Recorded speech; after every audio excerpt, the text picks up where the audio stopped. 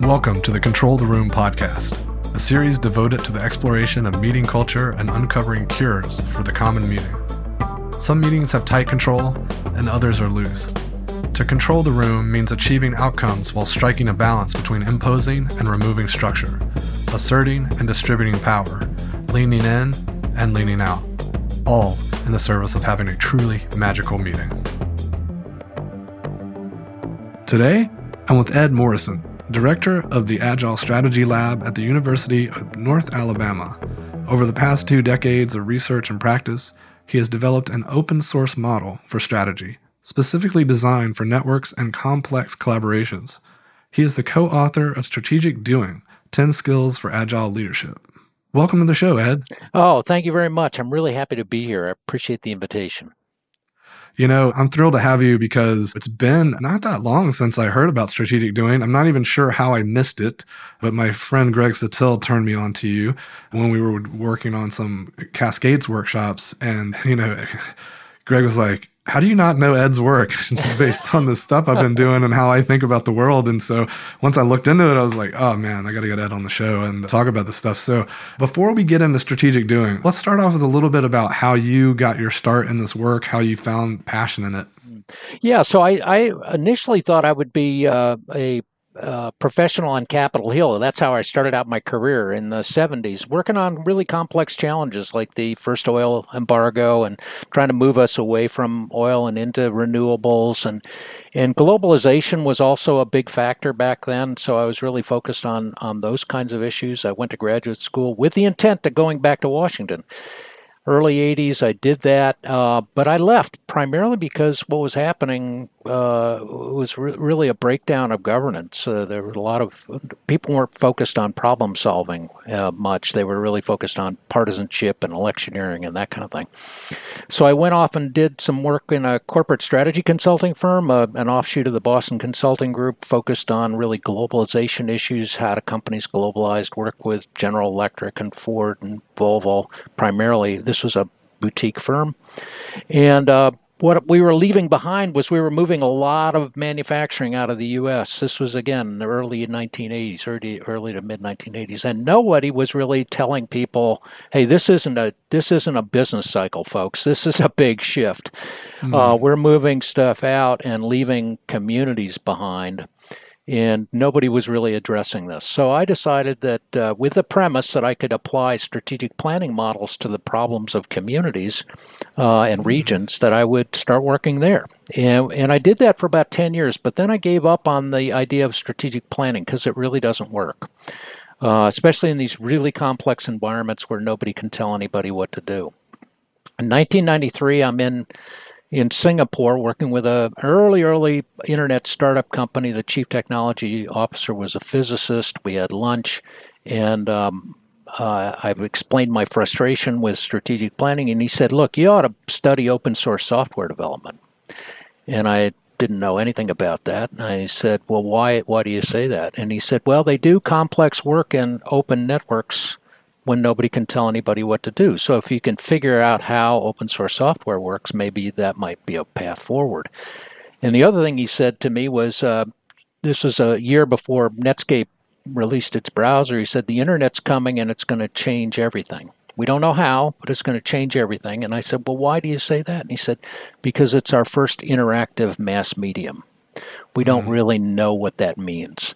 What you're going to see first is you're going to start to see movies on the internet. And I said, well, why do you say that? And he said, well, because every time there's been a big shift in communications technology, the first thing that they do is they take the content from the old technology and they move it on to the new technology. So they move vaudeville onto radio.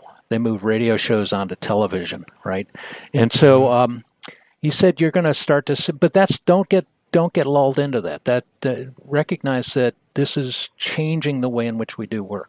So in 1993, I started out with a clean sheet of paper. I said, I'm going to try to come up with a complex strategy within open networks and understand how to do that using the principles of open source software development. So we started out.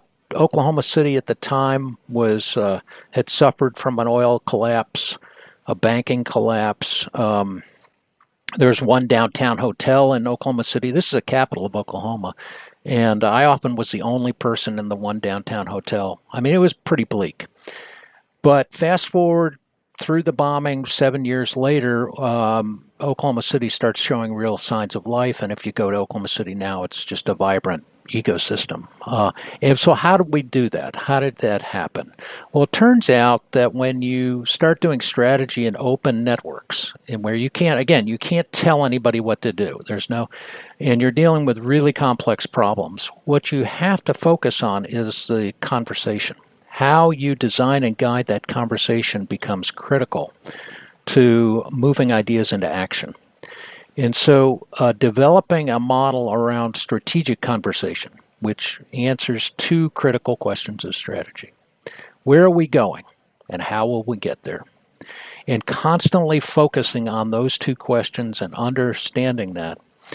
Within about 10 years, I learned that there was an underlying structure to these conversations, that there's an underlying predictable structure to the conversations. They're first divergent, then they're convergent, and then they're recurrent. They're iterative. And so if you understand that there's an underlying structure to it as a leader, if you understand that, then you can design and guide these conversations by asking questions. So about 1996, there was a really good article written in the California Management Review. This article in 1996 in the California Management Review really focused on Jean Litke, who's now at the Darden School, and she focused on the idea of strategic conversations. Then you had another stream of research that was coming out of Stanford, Kathleen Eisenhart, who was really looking at how do companies address really turbulent environments, complex turbulent environments.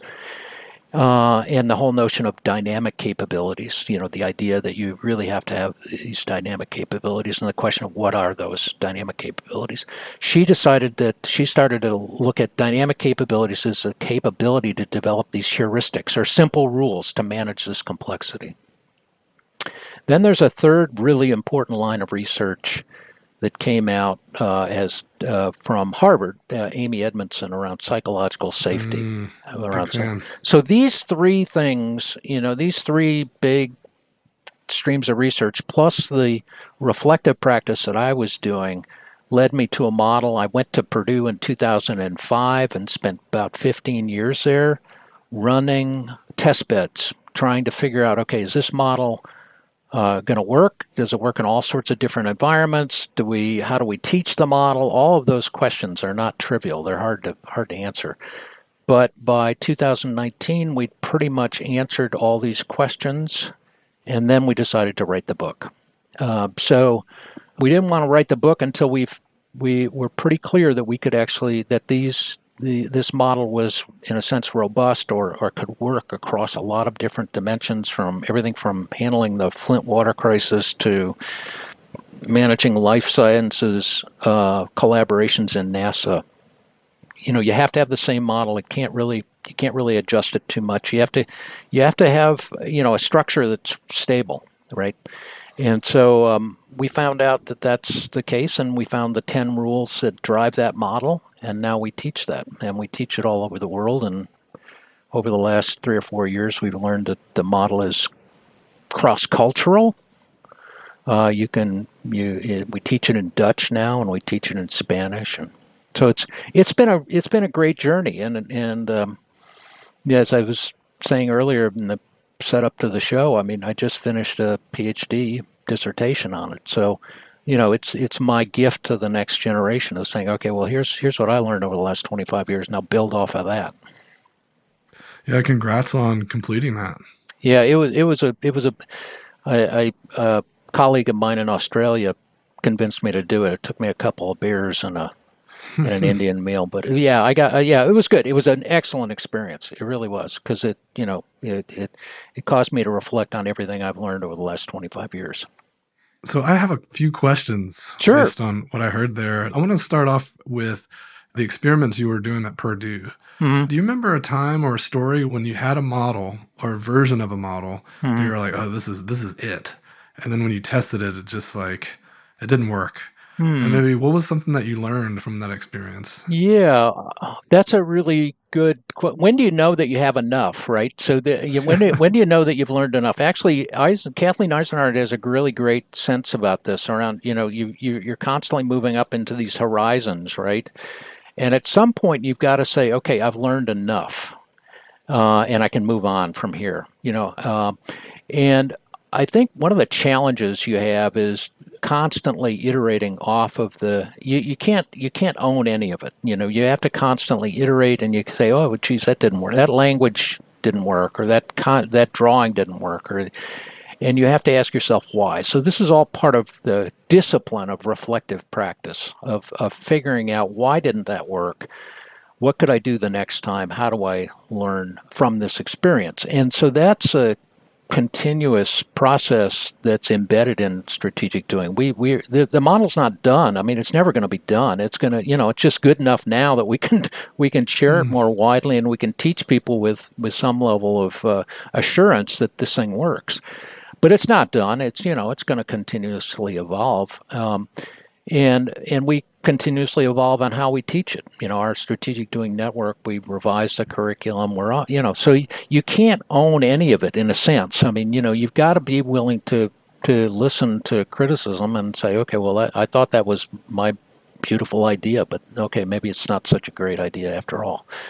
yeah. And so owning it enough to push it forward, but not owning it enough that you're grasping onto it when it's going out the window, so you don't go out the window with it. Um, but I think there's another experience, and maybe you've had it, which is even cooler, which is sort of when you've solved a problem, Oh yeah, and the eureka moment. yeah, it's like, oh my gosh, and so one of the eureka moments that we had, and I tell people about it a lot of times, is that same week I was talking to a uh, a woman in Flint who's a leader in the neighborhoods, the black neighborhoods of North Flint, ravaged by a lot of things, but youth violence is what she was focused on, teenage homicides. And we're talking about her strategy. And then a day later, I'm talking to a defense systems architect at a large defense contractor about condition-based maintenance across the Aegis destroyer fleet. How do we deploy that? How do we develop a roadmap around that? So very complex problems, right? And we're talking about the same model. We're talking about Pathfinder projects. We're talking about 30-30s. We're talking about linking and leveraging assets. It's the same methodology applied across two really, really complex problems. So when I reflected on those two conversations, I said, okay, now it's time to write the book because Mm. this will work. This will work. Yeah, we've been able to teach it to people. Yeah. So you mentioned the need to guide the conversation by asking Mm, questions. mm, And so I think many of our listeners are fascinated by questions. And we often talk about questions being the Swiss Army knife of facilitators. mm. And so I'm curious, what are some questions that align well with strategic doing, or maybe just some that are just some of your favorites to use when you're doing this work? Yeah, so strategic doing again presumes that we've got a group of people who want to do something together, right? Mm, And so the first question that we focus on is, what's the framing question? What's bringing us together? What's the nature of the watering hole? So it's not, we don't announce in our workshops, we don't announce, hey, here's what we're going to do, we need your input. What we do is pose a question, pose a framing question.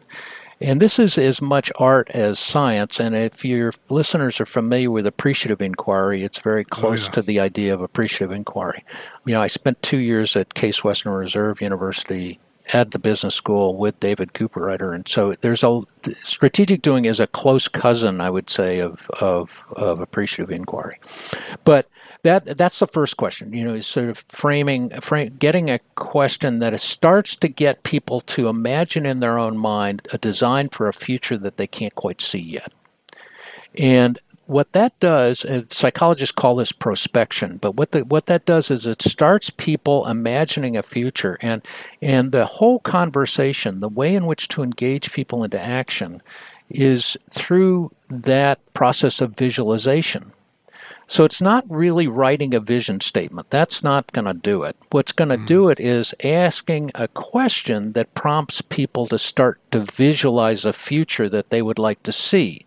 Because what you're doing in the strategic doing conversation is you're getting them to articulate that in more clarity.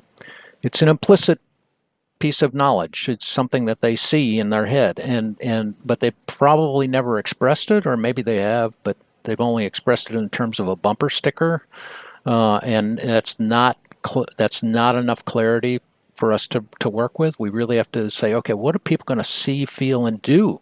How's life going to be different?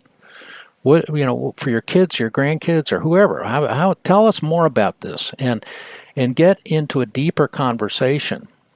And I would say that one of the surprising factors of strategic doing versus the work I used to do in strategic planning is the shift in presumption. The shift in presumption, by that I mean that in strategic planning, we think that if we broaden out the conversation, if we get high enough level of abstraction, we'll get a vision that everybody can buy into, and then we can align ourselves toward that vision and we'll be fine. So this is the process of vision statements, right? Getting higher and higher levels of abstraction, really. And what we learned in strategic doing is, no, that's the wrong way to do this. What you need to do is drive the conversation into deeper levels of detail. And what you find is the commonality in the deeper level of conversation. And so this is why when you say questions are the Swiss Army knife, absolutely they are. When we train our table guides in strategic doing, we train them around these questions. And there are 4 basic questions that guide a conversation in strategic doing. Remember, we're trying to answer these 2 questions. Where are we going? How will we get there? The first 2 questions of strategic doing is, okay, well, what could we do? What could we do? And here we're inviting people to answer with specific assets, knowledge that they have that could help us answer this framing question. So in Flint, what would it look like if every child could walk home from school free from the fear of violence? What would that look like? What would our churches be doing? What would our schools be doing? What's that? That's the future we want to design. So what would that look like? Tell us how that works. And we start with what could we do, and we start thinking about what are the assets that we already have right in our hands, and what could we do with those assets? Well, most people, when they sit around a table, they don't know beans about the person next to them. They don't know what their assets are, who they know, what their experiences are, any of that stuff. So you start revealing some assets that might be helpful, that they're willing to share, that these are assets they're willing to share. And then we start in a process called recombinant innovation, or you can call it, it's a same kind of thing as improvisational thinking, right? So you're taking something and you're putting it together. And so we tell people in these conversations, bring a brick, don't bring a cathedral. In other words, bring your asset, don't tell us what the solution is. We're going to design our own solution here. So bring a brick, don't bring a cathedral. And we ask them, okay, well, if we combine this asset with this asset, what do we get? So here's an example. Up in Maine one time, when I was doing one of these workshops, we had the head of a public library system and we had the head of the workforce system. And they'd never met. And the workforce system had a lot of online training, and the library system had, libraries all over the state.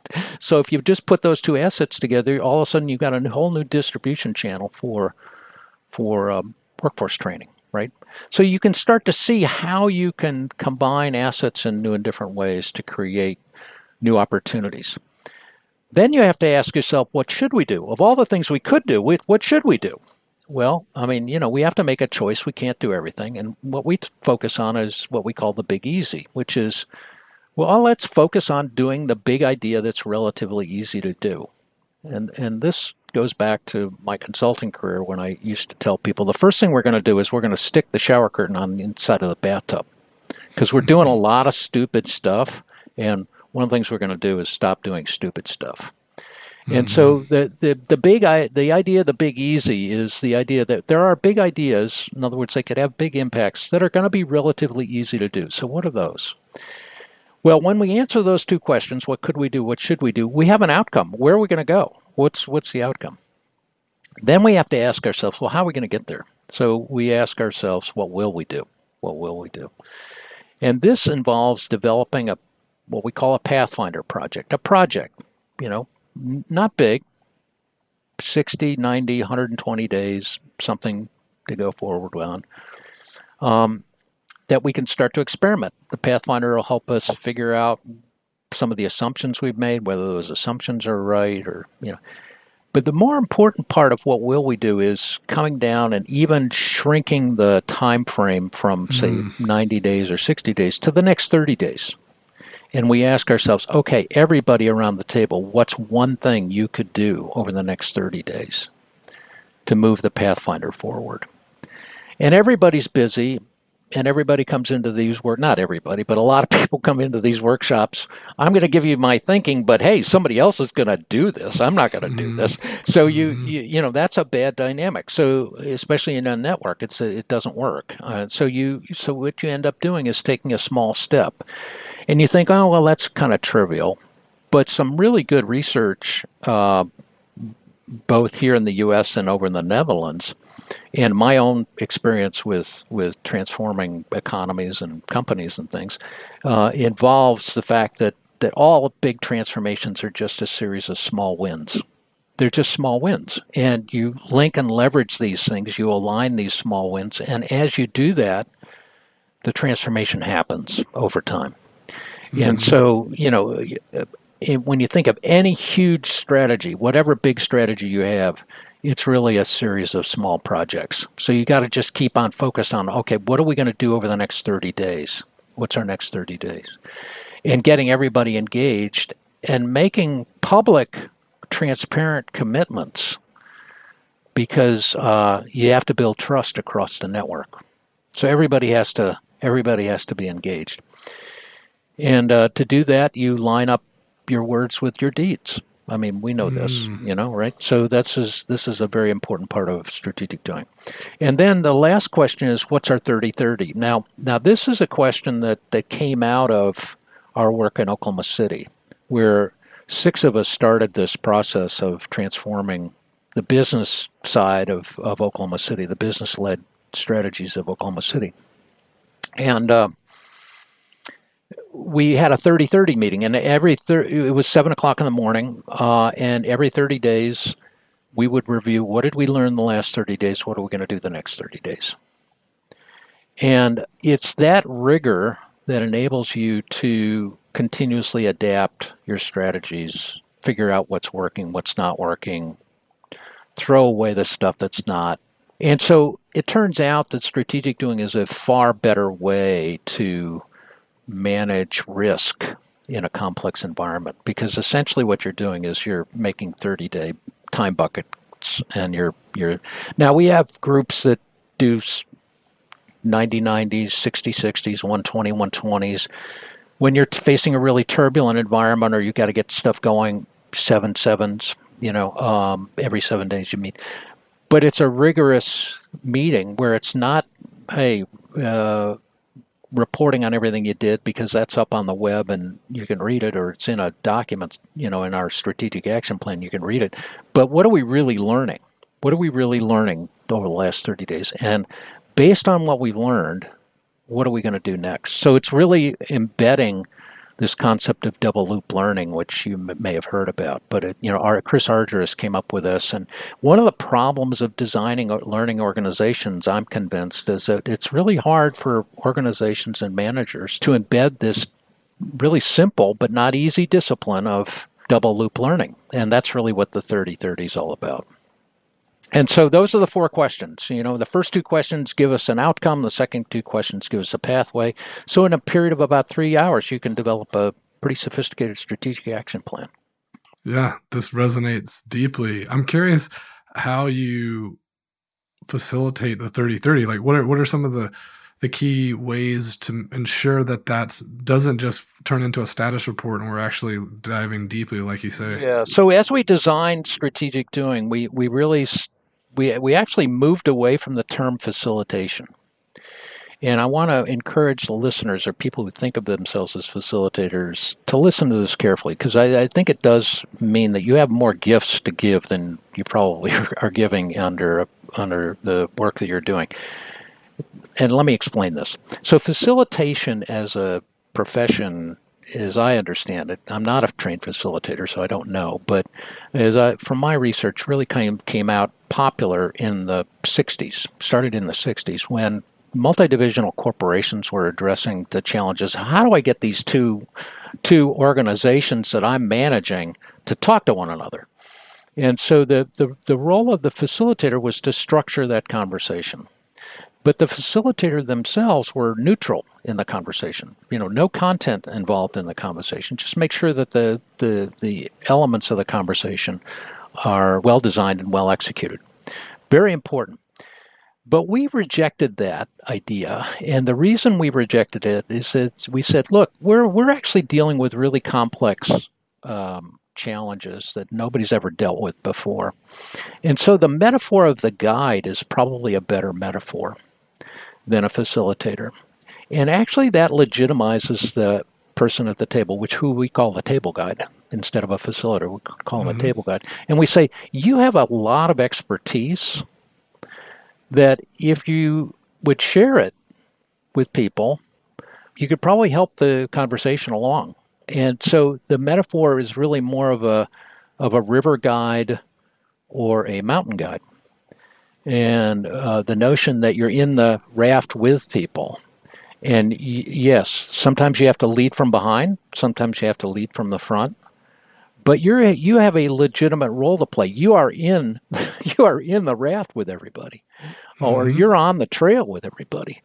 And so if you look at the origin of the term guide, it really goes back to the grand tours of Europe in the 18th and 17th century, where the grand tours were done for these men coming out of, it was part of their education. They would take these grand tours of Europe.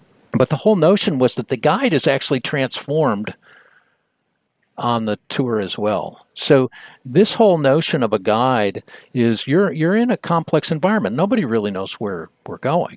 Nobody really knows what we're doing. And so while facilitation works on a technical problem where you've got to get marketing and finance to talk to one another over a problem that clearly has an answer to it, and they're just not talking. Facilitation works in that environment. But in the environment in which we're talking about complex adaptive problems that we've never addressed before, like how do we deploy condition-based maintenance across the Aegis destroyer fleet? Well, nobody's ever done that. Nobody knows how to do that. So, okay, we got to climb this mountain. And the value of the facilitator / table guide there is, okay, nobody's climbed this mountain, but the table guide has climbed a lot of mountains.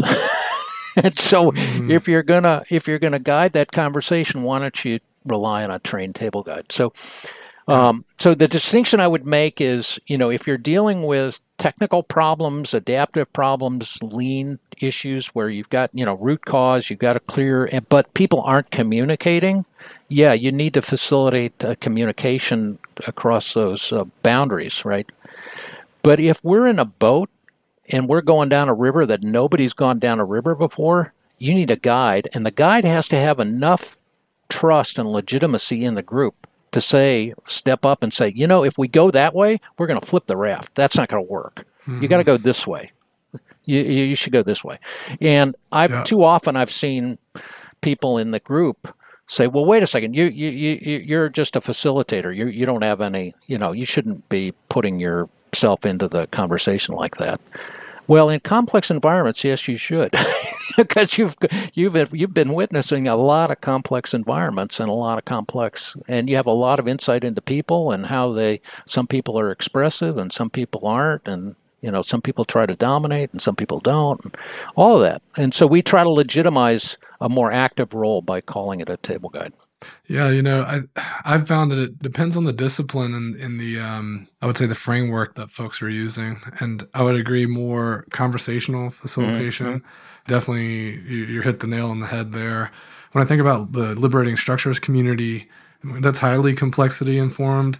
or even the art of gathering types of facilitation. So I think the sentiment resonates deeply, because when I coach our facilitators, I tell them, look, we have to walk the tightrope between coaching and consulting. And so there's some things that if you were to read some methodologies of facilitation, it says you should absolutely not intervene. And there's some things we need to intervene on, especially if we're facilitating a process. We need to make sure that people understand, like, we've seen a mountain before and we're on a mountain.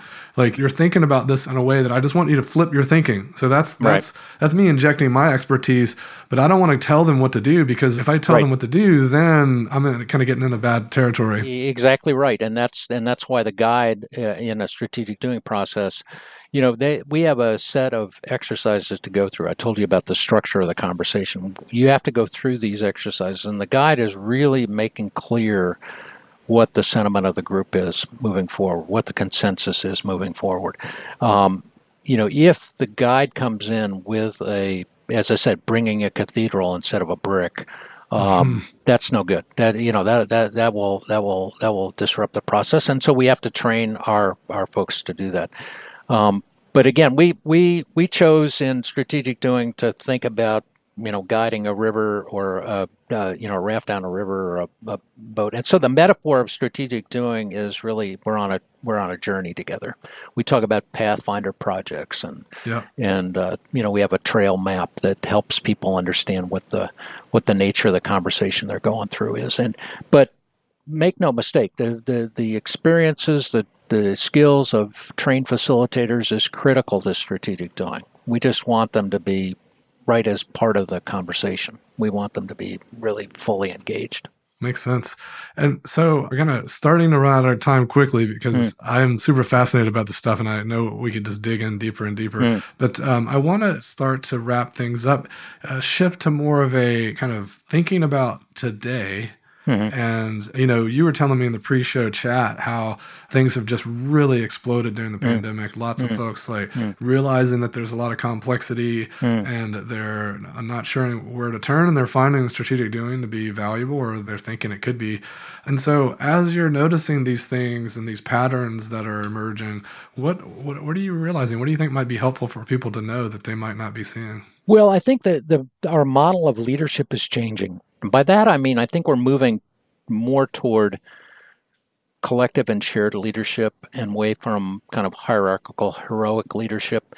And what we're finding in strategic doing is by identifying that actually the way in which leaders design and guide conversations is really critical to these organizations, because that's how we generate and distribute knowledge. I mean, it's just so the conversation is actually a fundamental tool that leaders have, but leadership is not positional as much. It can come from anywhere, and so we're starting to see, 30-somethings, 40-something, people in the middle of the organization reaching out to us and saying, "Hey, the old way we're doing this doesn't work very well. Is there a way we could start to experiment with something new?"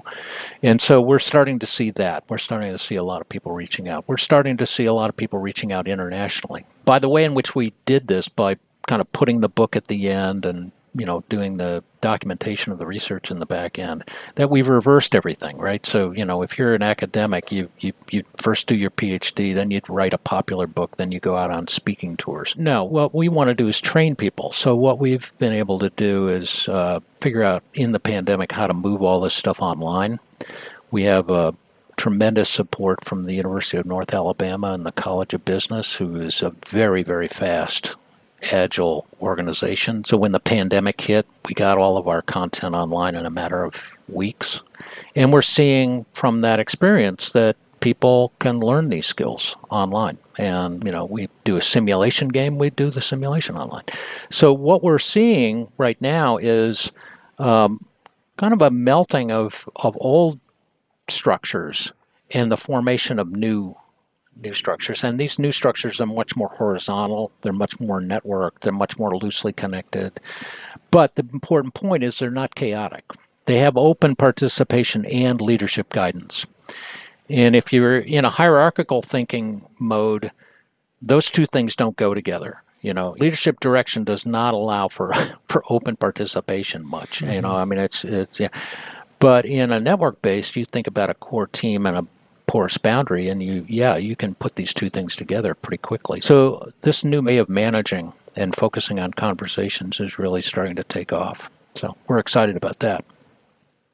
Incredible. Well, to wrap up, maybe you could leave our listeners with a final thought. Yeah, the final thought I would say is, if you're interested in strategic doing, go on. We have an institute.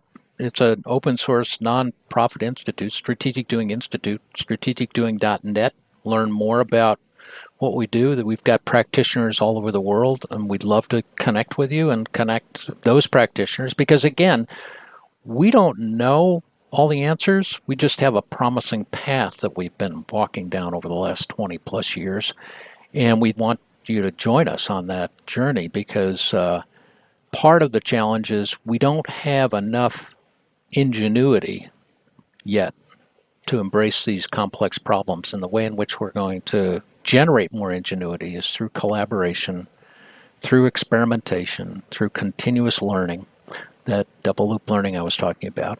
And as more and more practitioners become involved, they start to learn from each other. And essentially that's the process that we've built over the last 20 years, and we just want it to grow and expand. And so the place to start is really going to strategicdoing.net. And of course, click on contact us, and we'll, if you got an issue that you want to connect with us about, we'll be happy to respond. Fantastic. And I just want to say congratulations on finishing the PhD. And I would also say best of luck on the growth that you're experiencing. I know it's exciting. And I think to me, those are some of the most exciting and fun times. Mm-hmm. Yeah, it is exciting. And again, I encourage people to join our network. We've got a wonderful group of people who really are focused not so much on fixing old problems, but designing what's next. Well, thanks for being on the show, Ed, and enjoy your day. Thank you. Thanks for joining me for another episode of Control the Room. Don't forget to subscribe to receive updates when new episodes are released. And if you want more, head over to our blog, where I post weekly articles and resources about working better together. VoltageControl.com.